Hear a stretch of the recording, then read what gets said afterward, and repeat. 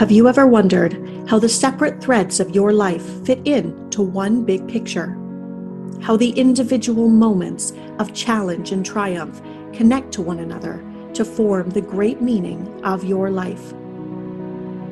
I am Anna Mullins, your life story editor, and I'm convinced that making sense of our deepest pain can help us understand our deepest purpose.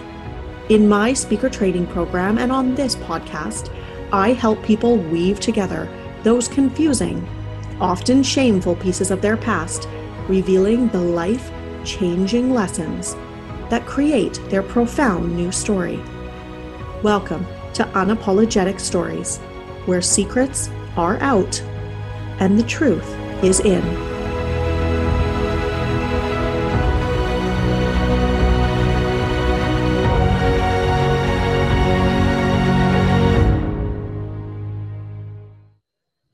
Welcome back, storytellers. I have been waiting for this recording, this week, for so long now.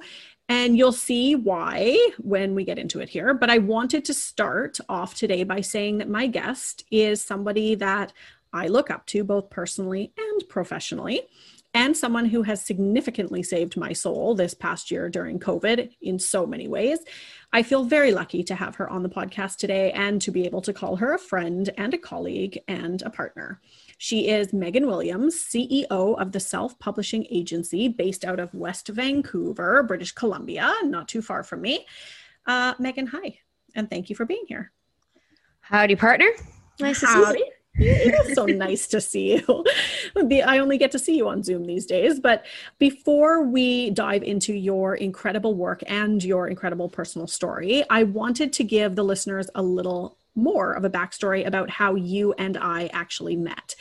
I've talked about it briefly before on the podcast, and I didn't go too deep on that because I knew you'd be coming on to talk all about it anyway, but here it is. So it really first began when I started the initial cohort of the Unapologetic Speaker Training Program, which was the fall of 2018. And as I began mapping out how I could really amplify stories in a bigger way, from the stages I was creating to the pages of books or even television or movie scripts, it occurred to me that I would probably need support and needed to source an expert who actually knew what they were doing in the publishing world and what that process could look and feel like. And through some trial and error, big trial and error, in establishing a partner company that I could work with and who really aligned with my vision and standards for storytelling, I landed on an ad for the Self-Publishing Agency, or for the purposes of this podcast, we will refer to it as TSPA. So get used to that acronym for the next hour, which was quite nearby my home, as I just mentioned. And if you've listened to the podcast before, you will know that I am terrible at selling myself, but in my passion for story and for my speaker program, I picked up that phone and I cold called Megan, the owner of TSPA. And after a lot of back and forth positioning and negotiating, I brought Megan on as a teacher in the speaker training program, where she has been moonlighting ever since. But our partnership truly did not grow past that role, even though our friendship did, until the spring of 2020, the ominous 2020, when I received a cold call in return from Megan. Now probably more of a warm call, but a warm cold call. And that's when I began my work with the Self-Publishing Agency, or TSPA, just this past year, and was introduced to some of the most incredible storytellers as a result. Megan, of course, at the helm, being one of them. So that is truly how it all began. It's where we are today. And more importantly, I want to know how Megan got to where she is today. So Megan, here's where we're going to kick it off. Mm-hmm. You didn't just get into publishing by accident. That was no accident for you. Can you tell us how you became the CEO of a publishing company? Where did that start for you? It started off with the intention of keeping something for myself and my family as a legacy in a book form, and then discovering that there are not enough resources for people who might be a little bit more entrepreneurial or looking for flexibility like I was. So the original story goes back to 2009. 2010, and my partner had passed away. And Your fiance. yeah, we decided not to. I asked him if he wanted to get married when we knew things were not looking great, and he had told me that he didn't want to do that to me. So we opted to not get married and just stay in our happy bubble, the two of us, unengaged officially, and just planning on seeing where life would take us. And towards the end of that year, Chad ended up passing away from an incurable blood cancer. He was only 34, and I was really young. I was 25 at the time. And, you know, as anyone is with grief, like when you think you might, like, I didn't see it coming. I decided that I was in it for life. I wasn't in it for the consideration of death. And when it happened, everything kind of turns on its head a little bit. You grapple and you like try and hold on to the pieces of your life that did exist with that person. And then you try and piece all of that together and figure out what does the new life might look like, or what does life in transition look like? For us, Chad had started a blog, not realizing that it was going to be documenting the end of his life. And when he decided to share, he was not a very public person about his illness, and it was a very deliberate decision to not share because he never wanted to be Chad with cancer. He just wanted to be Chad. And we saw a documentary together. A high school friend of mine did a documentary, and she was very ill with cystic fibrosis. And Chad and I got her last 2 tickets to its debut at the Vancouver International Film Festival. And it was there that Ava, Chad recognized that through Ava's storytelling that she wasn't actually Ava with cystic fibrosis. She was Ava sharing her experience with cystic fibrosis so other people could be brought into her life. Wow. And understand what she was going through. So I will never forget the image of Chad standing up and giving her a standing ovation. And that was when he decided he was going to start doing what he could to try and share what he had been through as a way of connecting with other people and, bringing people a little bit closer to him. What happens, however, as I'm sure I'm not alone in experiencing in different facets of other people's life, is that when you go from being a private person and not sharing what you're going through to a public person and deciding to share your whole life and everything that you are grappling with and having, struggling with, and your hopes and your dreams, that social reinforcement of that that's a wave that comes for you. People start commenting that, oh my gosh, I had no idea. Thank you for this. And there's a volume that hits home and it endorses what you're doing. What happened for me as the spouse in that situation, while it was Chad and I setting up a blog and coming up with a name, what happened is that I was in the splash zone of that, where people who weren't my friends, but now all of a sudden we're like, I read Chad's blog. I didn't realize you guys were going through this. Is everything okay? Wow. So I started a sister blog to it. And I maintained it sort of very similarly. Chad was in the hospital. I was doing it from our living room. And when Chad passed, as we tried to figure out what were the pieces of my new life or life in transition going to look like, I kind of hung on to that blog and trying to share and to keep people in because people kept caring.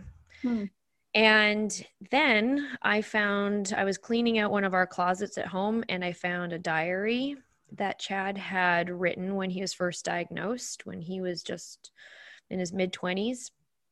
And in the back of it, he had written, "Publish this book when the time is right."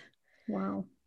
So that was my first, as some people call it, a breadcrumb. That was my first light bulb of, this is something that I might be able to do. Yeah. This is something that I can take from, these are some of the pieces that I can start pulling together. So I don't have a background in writing, or I am not somebody who's dreamt of writing a book forever. But I did decide that this would be something that I wanted to pursue, and I had the content for it. And fortunately, I had the social endorsement that maybe there were people who would care about this story. Wow. Okay. This is so big and so profound. And I know this story, but even as I listen to you tell me today, I'm getting like a whole bunch of different kind of waves overcoming me as well. Like the details that come up about it. I feel like I need to take a big deep breath for you, but that's a lot. But it's interesting because, and we talk about on this podcast a lot, but you and I talk about this, is truly the importance of figuring out when the time is right for you to share the story and when that feels good. And you mentioned before the term legacy, that you really getting into publishing or publishing a book at all was not necessarily for you about, I want to be a writer, or I want to be an author, and that's the dream. It is more about, I want to capture this story so that Chad's dream or his voice and what he wanted to do in service to others and sharing is really out there in the world in the best and most kind of honorable way. Yeah. Yeah. And I had said from the very beginning, because I mean, at the time, there's no Instagram, and Facebook is still the only way people are communicating. I remember thinking I think there's been kind of consistently 300 people paying attention. And that was nice, but the whole intention was really clear for me, that I knew that from other people who've experienced grief, that they say that time heals, and somebody had told me that in a few years, this is not going to feel as fresh as it does, but neither are the memories and neither are the stories. And there's going to be a few things that you wish that you would remember. So I started jotting, he used to cut his chicken breast with a butter knife but I would write that down, because I just because now I'm married and I have a stepdaughter who we have a whole very full life together. And some of those details, had I not written them down then, I would never be able to write the book the same way now. So when it comes to legacy and timing, I'm so grateful for my 25-year-old self that I decided I just decided to write and never take for granted that I was going to have as fresh a memory of what was going on, or I would be able to capture a scenario the same way as when I was so close to it. That is such a great tip, which we'll get into later about kind of tips for writers, but what a great tip anyway for anybody who is living through anything right now, that if it feels comfortable, if it feels safe, if it feels like something that you can do to help you cope through it, actually putting that and those words down on paper and channeling that energy, and as you said, dropping us into those visuals during that time of your life may end up serving some greater purpose someday. Yeah. When your life is so happy or things are going really well for you, you can't access that same kind of sadness that might really bring a reader closer to you, or a listener closer to you, than if you were to have made the difficult decision and kind of muscle through some of that sadness and write. The inverse is the same. When you're in a really dark place, you almost can't imagine the happiness. So you just write what you know at the time, and then write what you know when you're happy. I mean, think of Adele. Those are some great albums that she wrote when she was heartbroken. You wouldn't be able to access that the greatest albums. Yeah. She's got some of the greatest, saddest hits of all time. And I can guarantee she wasn't writing them when she was on her honeymoon. Right. And I love this point that you're making, because art in general, writing in general, music, whatever you want to call it, but writing a book specifically that we're talking about may not actually be a linear process. It may not be, I'm going to write my book and I'm going to take this year and I'm going to publish it in 12 months. I'm going to move into my cottage and start writing with my music and, me and the dog and the cat, and send the kids to boarding school or whatever. It's not a linear process. It is something that you may actually come by way of, an accidental journal that's found in a closet. So keeping our eyes and ears open to opportunities and the callings that we have in our life, I think it's a really interesting message here too. Yeah. And I think one thing that you and I talk all the time with our clients about is that your memoir or whatever you're writing doesn't have to be your whole life. Right. It doesn't have to start from your childhood, and it doesn't have to end where you are now. You can write a really valuable, in some cases, super entertaining book that shares a pocket of your life. And I know the phrasing is that life is short, but life is really long when you look at it in terms of story. Yes, because it's Like, just, there's so many. look at how, like, before we started recording this podcast, look at how much time we spent like talking about the day's stories alone. So, you stretch that out over decades. Like, that's not one book. But I think some people might have an overwhelm when they're like, I've always wanted to tell this story. I've always wanted to write it. And I'm like, well, just write that part of the story then. You don't have to overwhelm yourself or even bore your readers with like what your life as a teenager was like if it doesn't matter. So 100%. Yeah, I love that. I love that advice. And just for our listeners, Megan's book is called Our Interrupted Fairy Tale. Our Interrupted Fairy Tale, which became a national bestseller. And what's so interesting too is, like you had mentioned earlier, you were never really on the path to be a writer. You certainly probably were not on the path to own a publishing company. You also had some kind of career interrupted fairy tale, and it set you off on this new path. So at the time that you had this story, you had this journal, you had this calling truly to write, and even Chad's voice saying, publish this when the time is right. It felt to you like the right time. You had the captive audience of people that really wanted to hear this story and be there for you and to support the story. And what was the next step for you as somebody who was just wandering through the world with no publishing background at all? Well, probably like all authors and all people trying to figure something out, Google is the next step. But it quickly became really overwhelming to try and figure out what is next. And as I know I've sort of said it a few different times, but once I had a manuscript in my hands, I'm like, I feel really good about this. And I feel like I have something. The only reference I had to what does publishing a book look like was coming from the entertainment industry, which was movies and TV, which shows, as you described, there's no kids on the scene. You are sitting in a cabin. Somebody paid you $1 million for you to be newly rich and famous, and now you're finishing your manuscript. So beautiful. And that was like I wanted that. It was the only visual I had. And then fortunately you start looking at like, what does a real life author look like? Oh, a real life author is published and they also teach a program at SFU, or a real life author is an instructor somewhere else, or they run a business. Those are the real life authors. But there was a gap in my observation. There was where I was and looking at what are these people who I perceive as successful authors? How did they get there?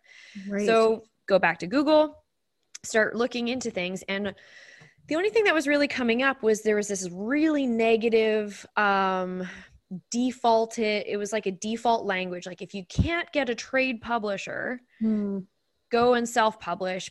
These are all of the things that will be a problem for you, but go for it anyways. You can do okay if you're just interested in an ebook. So it was almost framing it out like it was some kind of DIY process versus the professional process.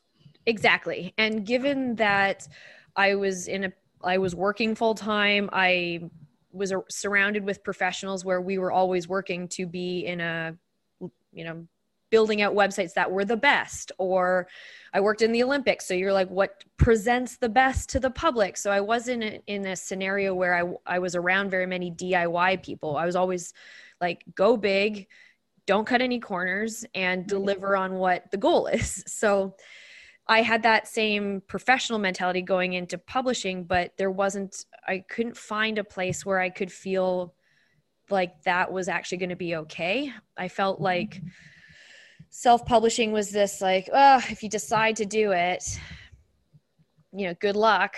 Right.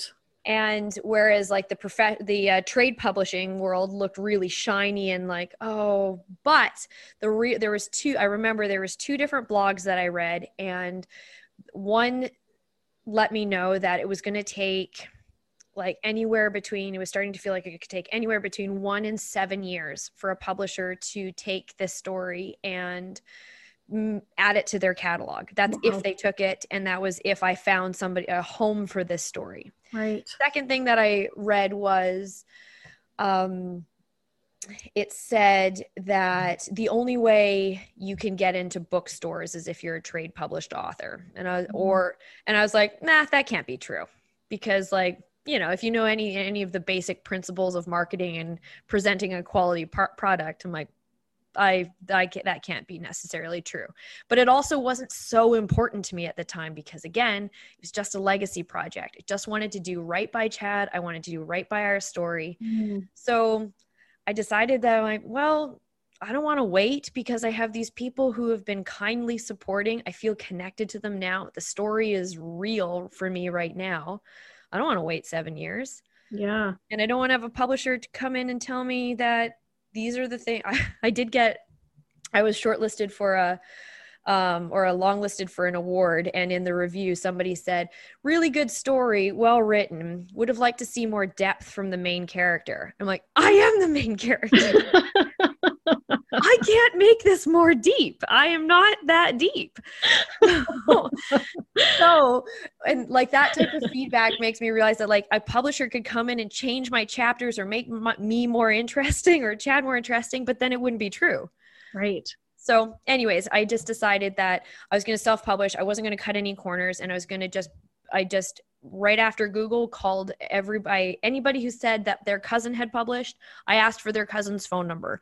I like just did so much cold calling and like, can I pick your brain conversations to figure out how could I do this without making it feel or be read as if this was a vanity project or that this wasn't quality enough for the marketplace.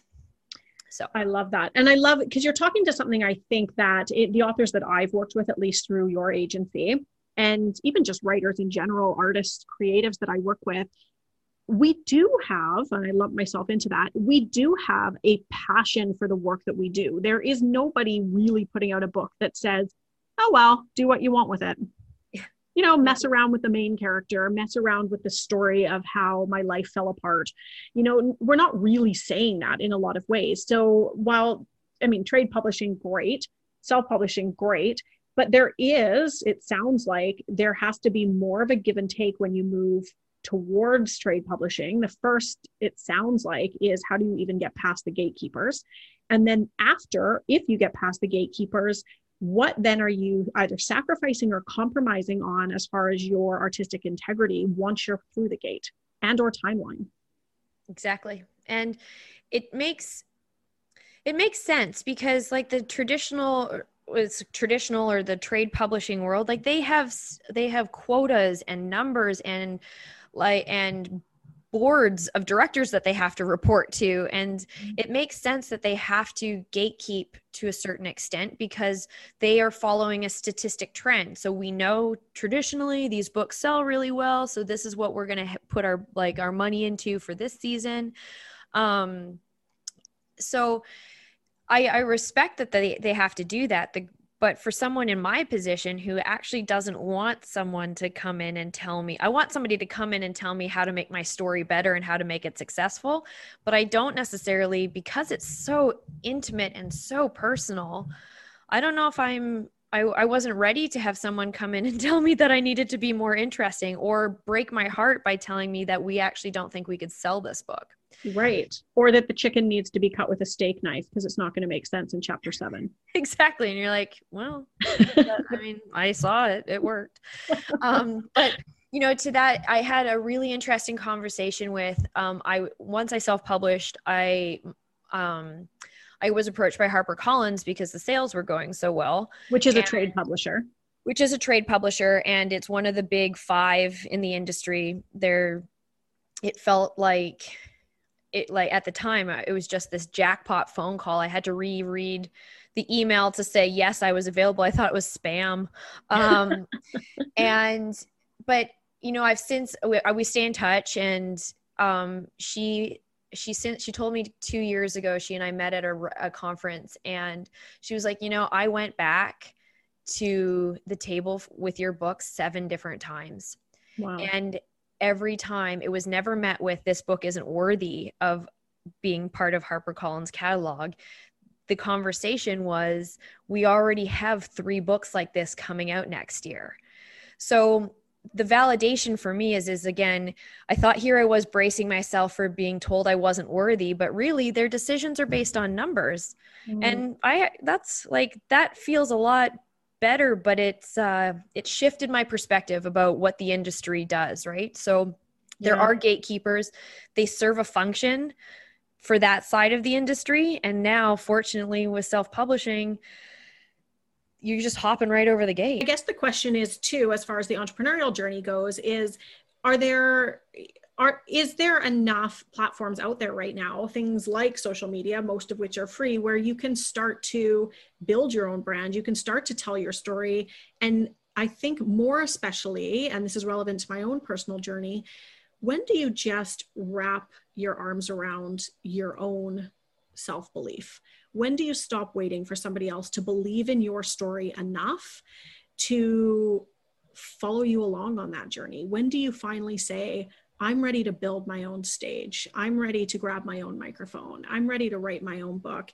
I'm ready to tell this story because it means enough to me now to be in service to the people watching and listening.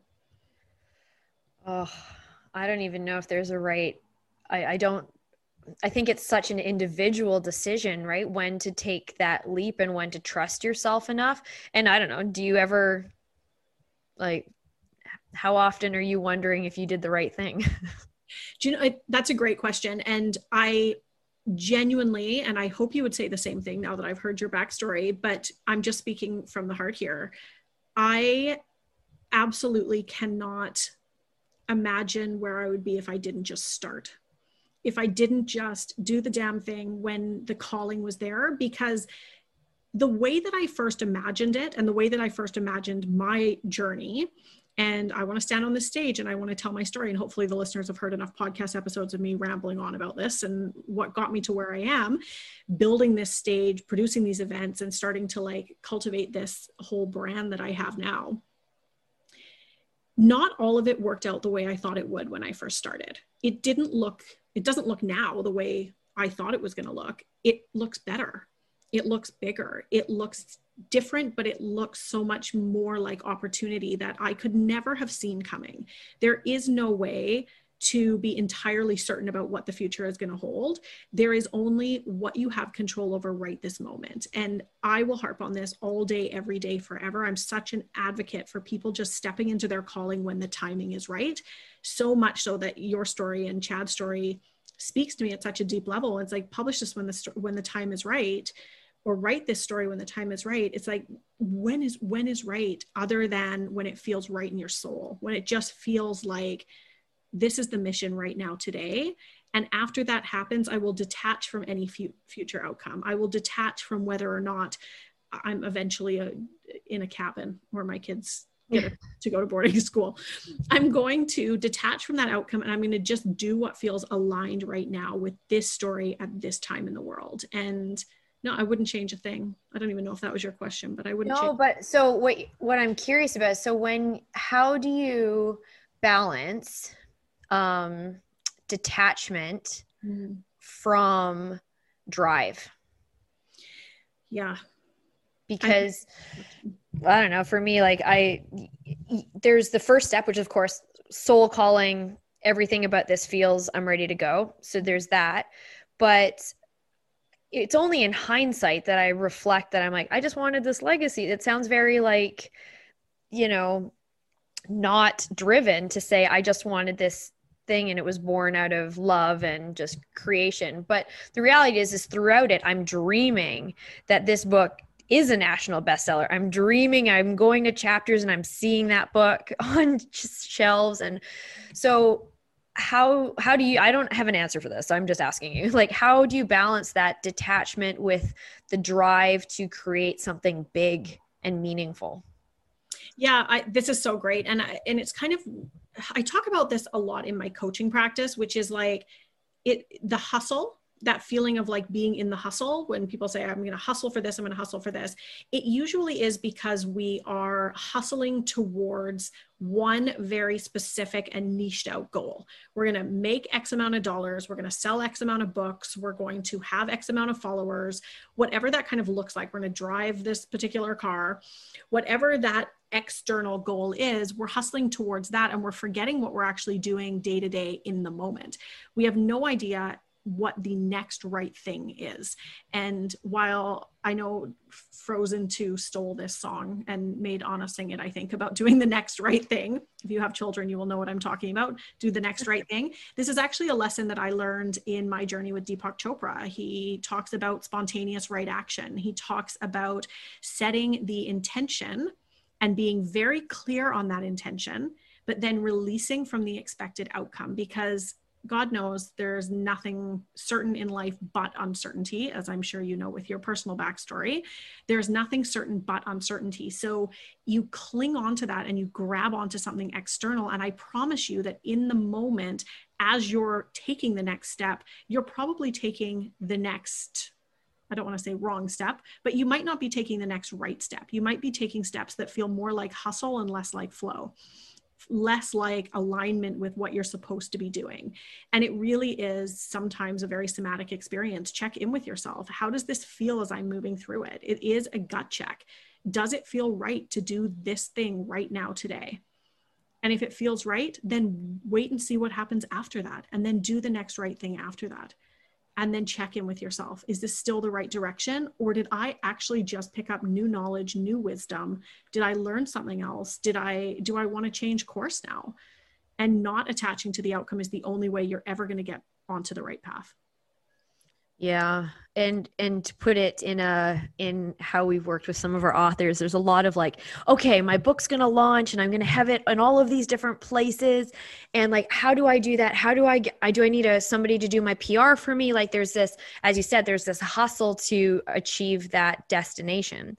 But what we try and like work very strategically with our authors is that there's so much opportunity that comes, and I experienced it this probably the same way that you have, is that there's so much opportunity that comes when you decide to take the first step, and then you like achieve that first. For me, it's publishing, but you all of a sudden like end up in a room that you never, like a door opened and you ended up in a room that you never ever, when you're just holding that laptop with a Word doc on it, you never thought that room was going to, you didn't even know what that room looked like.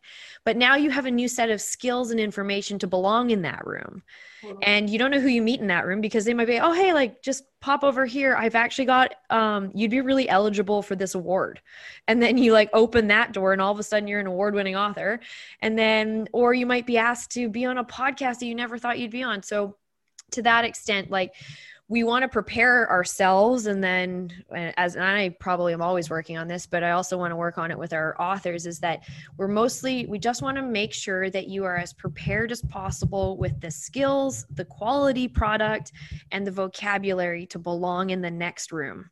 Because the next one that comes, the door that opens after that room, will be one that you couldn't plan for. That's exactly right. Yeah. And there's nothing, I mean, and I think we have to detach from that word driven too. It doesn't make you any less driven if you don't have, one niched out goal that you're kind of hustling towards every single day. There's actually a lot of drive, and there's a lot of,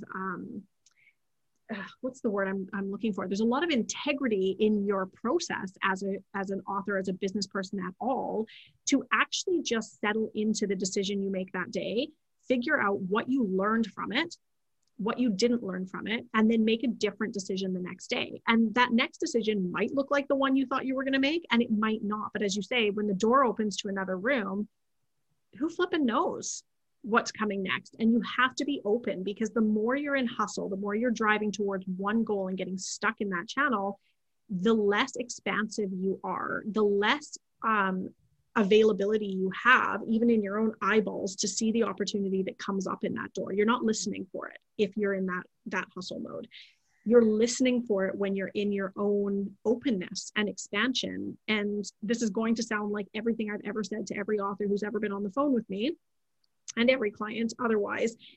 But ask yourself, like, why am I doing this? Why this book? Why did I decide to write this book? Why is it important to me? Why does it matter? And stay grounded in that. Because if the root is, I wrote this actual book to make $1 million and live in a cabin, I guarantee you it's going to take you a lot longer to get there, probably, because you're so focused on that end goal. You're so attached to an outcome that you have no idea whether you will or you won't. Mm-hmm. But you're not going to be open to a possibility that might open the door to $2 million or 3 cabins. Let me ask you this. Do you remember the first time that you like accomplished what you thought was end goal and arrived there? And like, do you remember what that was? Where you're like, okay, because I think mine was probably, I want 1,000 followers and 20 authors. And I don't know. I don't even remember what it was, but did you blow past it? Do you remember what it was? Or were you like, oh my God, that's so small?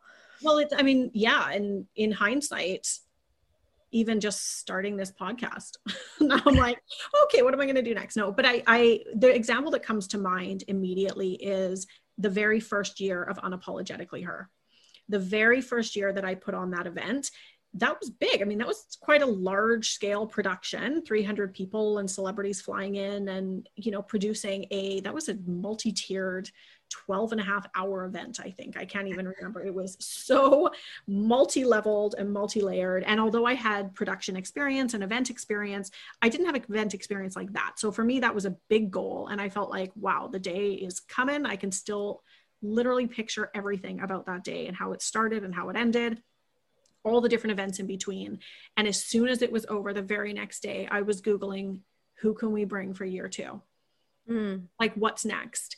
And year 2 went bigger and bolder. And year 3 went kind of bigger and bolder. But here's the thing.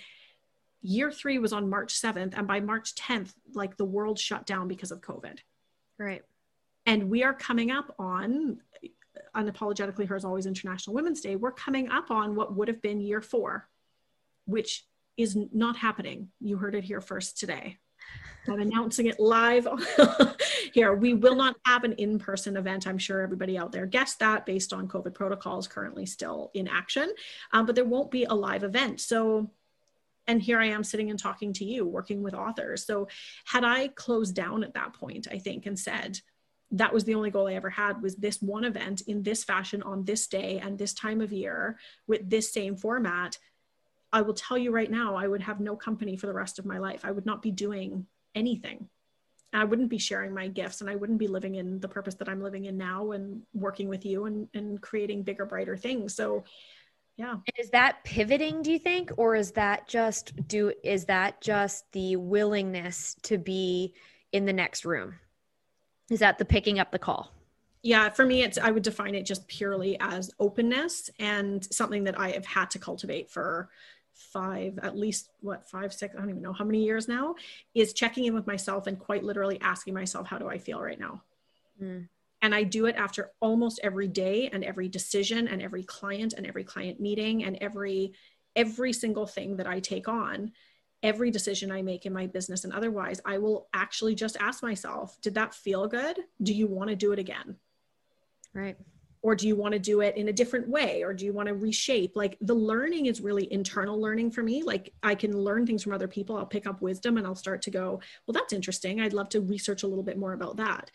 But at the end of the day, if I ask myself, why am I doing what I do? It's because it feels really, really good when I do it. It feels so great when I work with an author. It feels great when I have conversations with you. It feels great when we talk about the build out of story and the potential for story and why story matters and the importance of it. That feels really good to me. And so if an opportunity presents or if the phone rings, I pick it up and I ask myself, does this align with that feeling? Yeah. And I've found for myself that in the last 4 years of running the company that the trust actually, like you learn to trust yourself more with every year that goes on, or sometimes it's every month. The things that I say yes to now, or the willingness that I have for things now, are entirely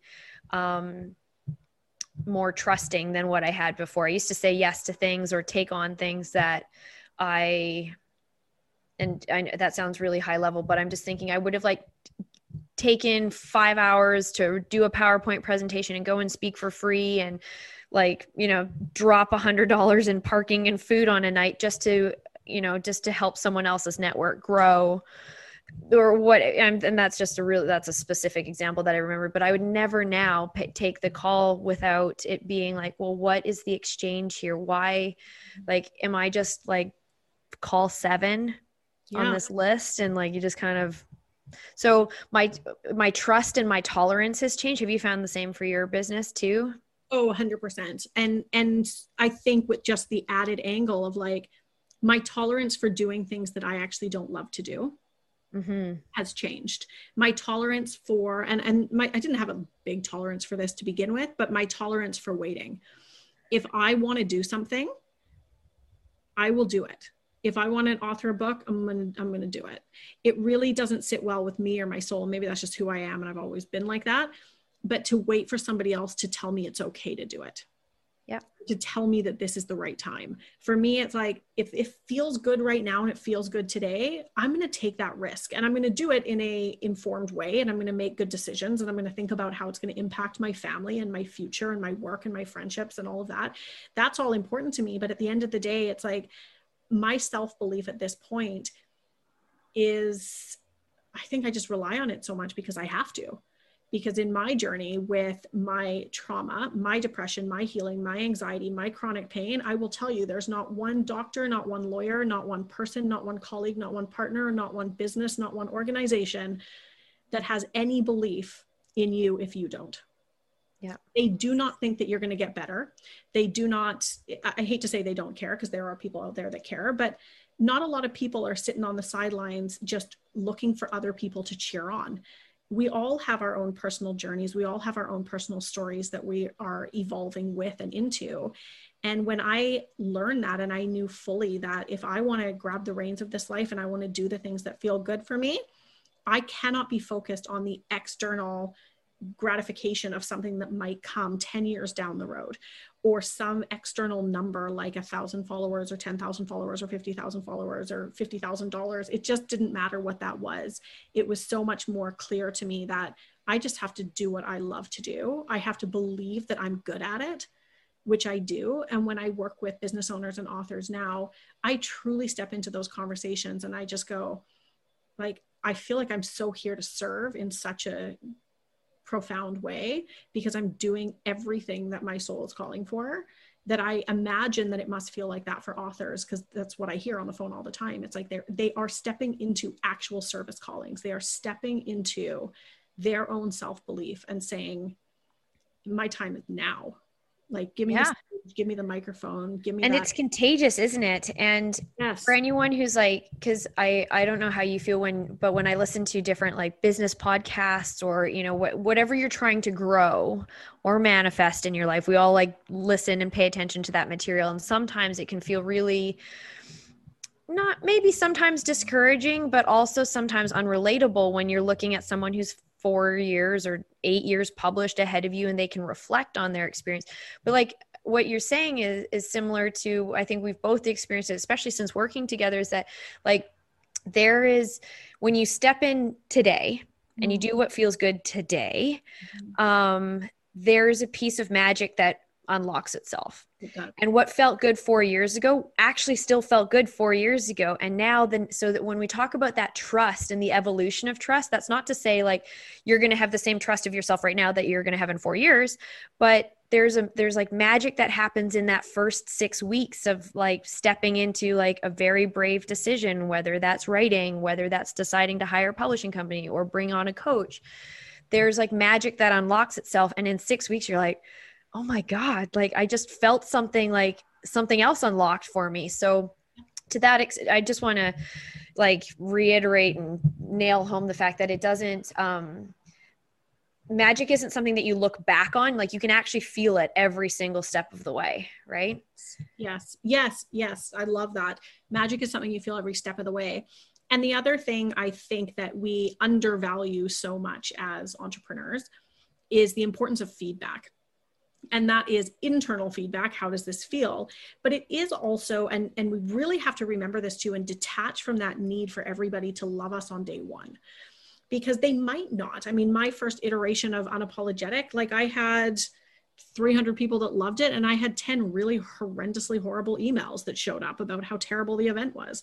Like, I had to field some customer service stuff on year one, and I still went ahead with year two. I still pressed on, and I still Googled, who are we going to, like, you know, who's the next big person for year two. Like, there is a way that I can collect feedback, and authors can do this. Entrepreneurs of all kinds need to do this more, is value the feedback that they're receiving, because that is such great information. If nobody, it seems like nobody's paying attention, it doesn't mean that you did the wrong thing. It doesn't mean your dream was misaligned, or that you shouldn't have written that book or shouldn't have produced that event. What it means is that you just picked up some real valuable information. And by the way, you got valuable information for free. That is education you can't even pay for, which is real life on the ground. Oh, I get it. Like, maybe my listeners aren't on Instagram. Maybe they're on Facebook. I didn't know that until I tried it. I didn't know that until I put the book launch out, and I realized that I'm getting more sales through my email mailing list than I was through my LinkedIn, which is where I originally thought. So if you're attached to it happening through LinkedIn, you're going to miss the opportunity for the learning and the growth that happens. So I mean, it's really detachment on all levels, but.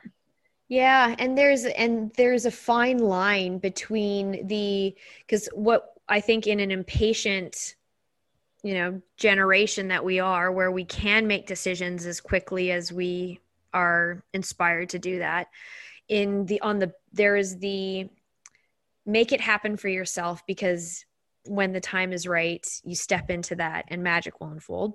Mm-hmm. But then on the business side of it and the actual getting the word out, there's an impatience that also, like, people have lost trust in themselves. They're like, oh my God, I need to, like, my new thing is going to be on Clubhouse, or my new thing is going to be, I need to, like, take an Instagram course to get more followers, because that's what I'm being told, so yes. There's, it's trying to find that balance between, like, if you think of a gymnast, the change and the production of whether it's a show or a book or your business development, that's like being on the rings or the bars, right? In gymnastics, you're moving quick and you're hoping you're performing well.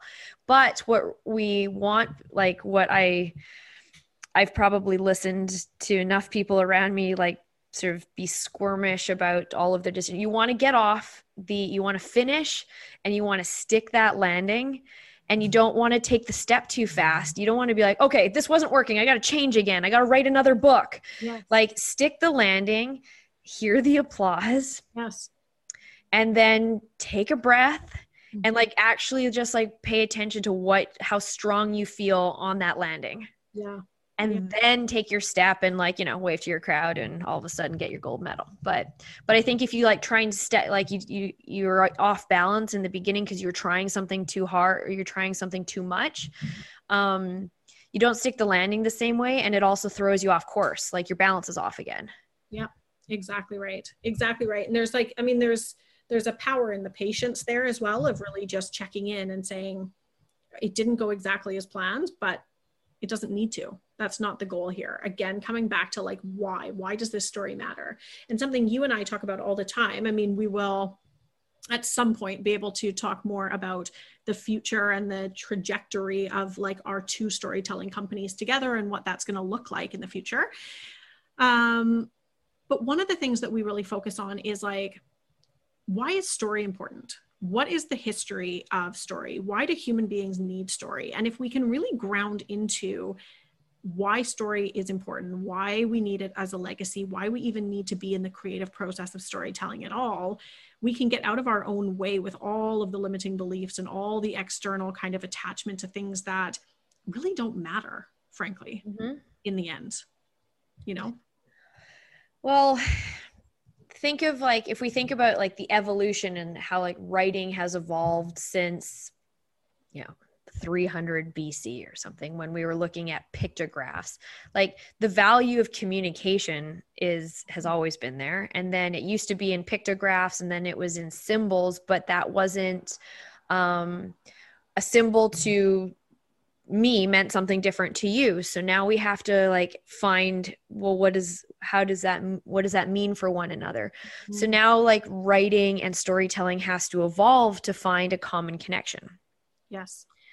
And then as technology evolves, now all of a sudden we have to, not only in order for you and I to connect, not only did we have to have a ground rule of like your symbol means the same as mine, but it's also finding that language that is going to allow us to like on a evolution level, like survive. I need to be able to communicate to you by story, which could be fact. Yes. Don't eat those berries, you'll die. Yep.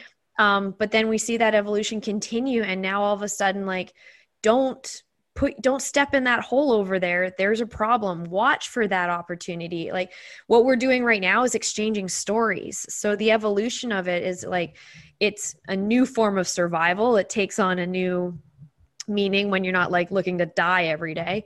But, but the value of story, it can be really distilled down to something as helping us all survive, I think. And I was listening to Libby Moore and Kelly Wolf talk, and, to bring it into what the year that we've just had, there is in terms of survival, there's the pandemic, the worldwide pandemic that we've just experienced. But what there has also been is this internal pandemic that's happened as a result. And that's what they were talking about.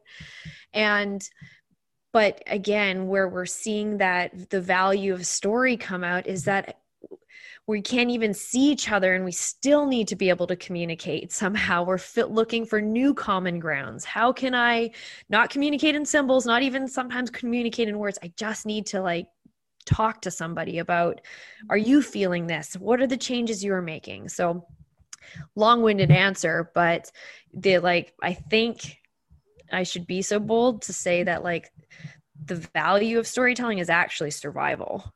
Yeah. And I would, if I had to phrase that myself, I would go equally as dramatic, if not more, and say it is literally has been my actual survival on so many levels. And there have been days where, but for storytelling, but for connection, I don't know if I could have made it through the day. Like there's been some, and I think everybody, especially in the pandemic, as you mentioned, connection is like, it's lacking. We are really struggling to reconnect. And the power of story at this time in the world, when we can truly actually use it for the greater good, as well as for our personal good. I mean, I'll just keep being dramatic if I need to, but that's really powerful to me. And it's something I know that's. But, I think to add to that, like if you look at every pocket of time, like historically you think of, we just go back, if we're just going back to like this, the 20th century, 21st century, you're looking at storytelling I'm sure every generation is like, it's never been more important now to be able to communicate and share your story. And then the next generation comes through with the next world event and the next experience. And you're like, it's never been more important now to get your story out. And the consistency throughout is not only the value of it, but what it does for humankind and our evolution. And there's going to be some people who are like, nah, I don't want to share. Like it doesn't feel good. I'm going to wait. Yeah. But that doesn't help anyone's evolution. You're not actually helping your fellow humans evolve that way if you're keeping your experience to yourself. Exactly. And I think, this is maybe just a real personal note, but my parents are immigrants to Canada. So it's just my parents, excuse me, and us kiddos. And my ancestors are like across the pond and then some. And when I hear stories, even from my family, just to kind of circle back on the legacy piece here, there are so many days where I wish that there was a piece of writing that I could dig into, a family story. I could hear more about my great-great-grandmother. I could hear something that I didn't know before about who I am, to really figure out my own personal identity and where I fit in the world and what that belonging looks like to me on a personal level. And I often, when I come across authors who are writing memoirs and stuff, I honestly am in awe, and it's inspiring. And I think how brave of you to be moving your story, not just out in the world for me right now and other listeners and readers who are going to pick it up off the bookshelf, but for like your future generations of your family and your lineage who can look back and say, wow, I did not know that happened in 2020. Or I didn't know that happened to them, or what a powerful piece of wisdom. And if I root into pieces of wisdom that I know to be true, it's usually stuff that I heard from my mom, my grandmother, my aunts, my uncles, my cousins, people who have learned things, not always family, but just people in my circle who provided me such a beautiful piece of information and wisdom that opened up my eyes and opportunity and created kind of a healing path for me. So I know we've moved right off of publishing and into like the world of beautiful, profound story, but I think this is also deeply connected to why we do what we do, why you and I have connected in such a way. And I think where we're going in the future with story and how we can bring it, not just from the page, but back to the stage, like we did with the authors only speaker training program that we did. And we had this virtual event that I don't even know how to describe it in words. It was like, I mean, it's well, how have we decided to describe it from now on? If you know, you know, and that's, we're just going to leave it at that. That's the new tagline. If you know, you know. If you've been to one of these events, you know. If you've been part of the speaker program, you know. But if you've also published your book and received that book in the mail for the first time and held your book in your arms, like when you know, you know. Yeah.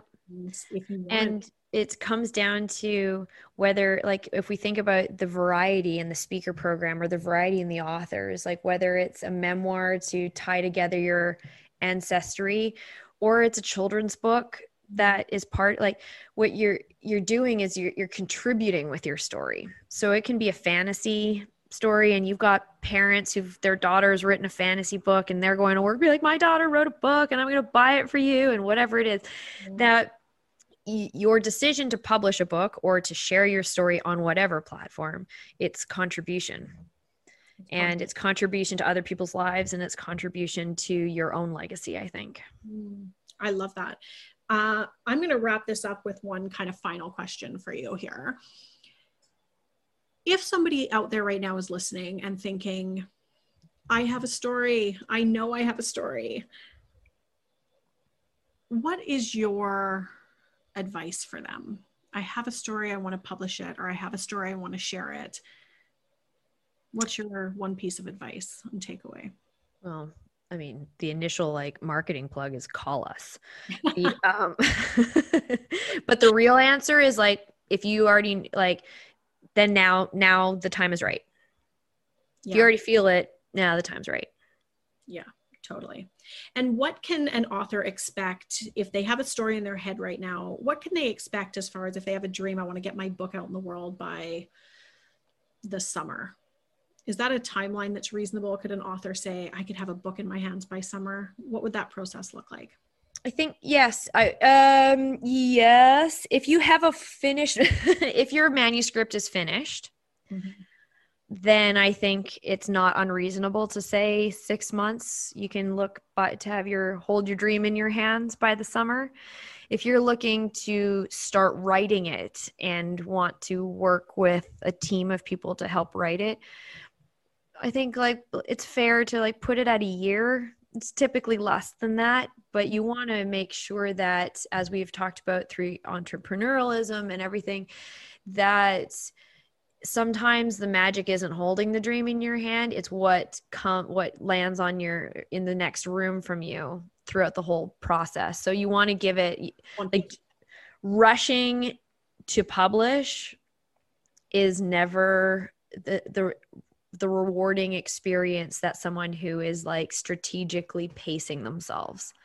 Yeah. And I think, the other thing I think is important to note too, because I have a lot of people come across my desk that say, I'm not a writer, but I have a story in me. And that, as you said, even at the top of this podcast, you were not a writer. You did not know what publishing was. You had no dream necessarily to publish a book, but you had a story. In your case, it was hiding in your closet on a journal. in a journal, and maybe it existed on a blog or pieces of a blog, but it existed truly within the four walls of your home and the experiences that you held. And so I think that I would love that for anybody, whether they want to be a speaker, whether they want to be an author, anybody who feels that they have a story in them. There are professionals that can help you without a gate. Yep. And the same way that you can recognize that you need to cut your hair. So you're just going to go and pay someone to cut your hair and make it look good. Totally. The same goes for book publishing. I know if a toilet needs fixing, but it doesn't mean that I'm the right person to learn how to fix it. So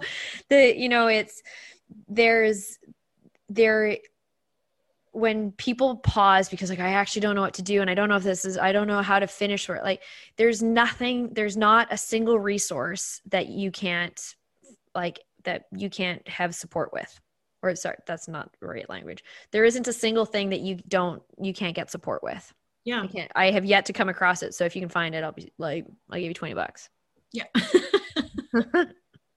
That's it though. You can put it towards your publishing journey. Yeah, exactly. Find me a resource that I can't help you with, or find me something that you need help with that I can't help you with and, or advise on, and then I'll give you $20. So I love it. So I love this so much. And I'm so glad that we did this recording. I feel like we should probably do one every few months and just touch back on the evolution of story, because our story is going to change. I think TSPA is growing at an exponential rate right now, as we've heard in some of your other press interviews. I know my storytelling business is jumping leaps and bounds right now because there is a calling. The world is looking for connection and belonging and survival. And here we are, like with this platform. So we welcome all storytellers to pick up the phone, make a cold call, call Megan, call Anna. You never know where it might lead you. And then Megan and I will actually circle back to this conversation at a later date as well and share some of our big plans for stories. Yeah. So stay tuned on both sides. Anything else you want to add before we close her down? No. Last words. I mean, no, we could talk for hours about everything. So let's just do part 2 in a couple months when there's more magic to talk about.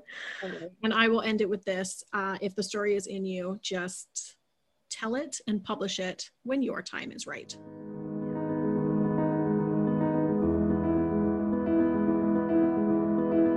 Thank you for joining this edit of the Unapologetic Stories podcast.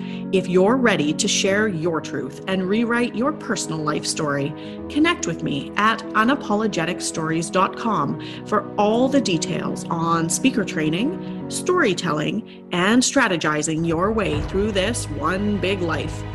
If you've enjoyed listening, we would love for you to leave us a 5-star review on your favorite podcast listening app or Apple Podcast. And don't forget to follow me on Instagram and Facebook at Unapologetic Anna for new speaker training start dates. Until next time, stay brave, stay unapologetic, and keep bringing in your truth.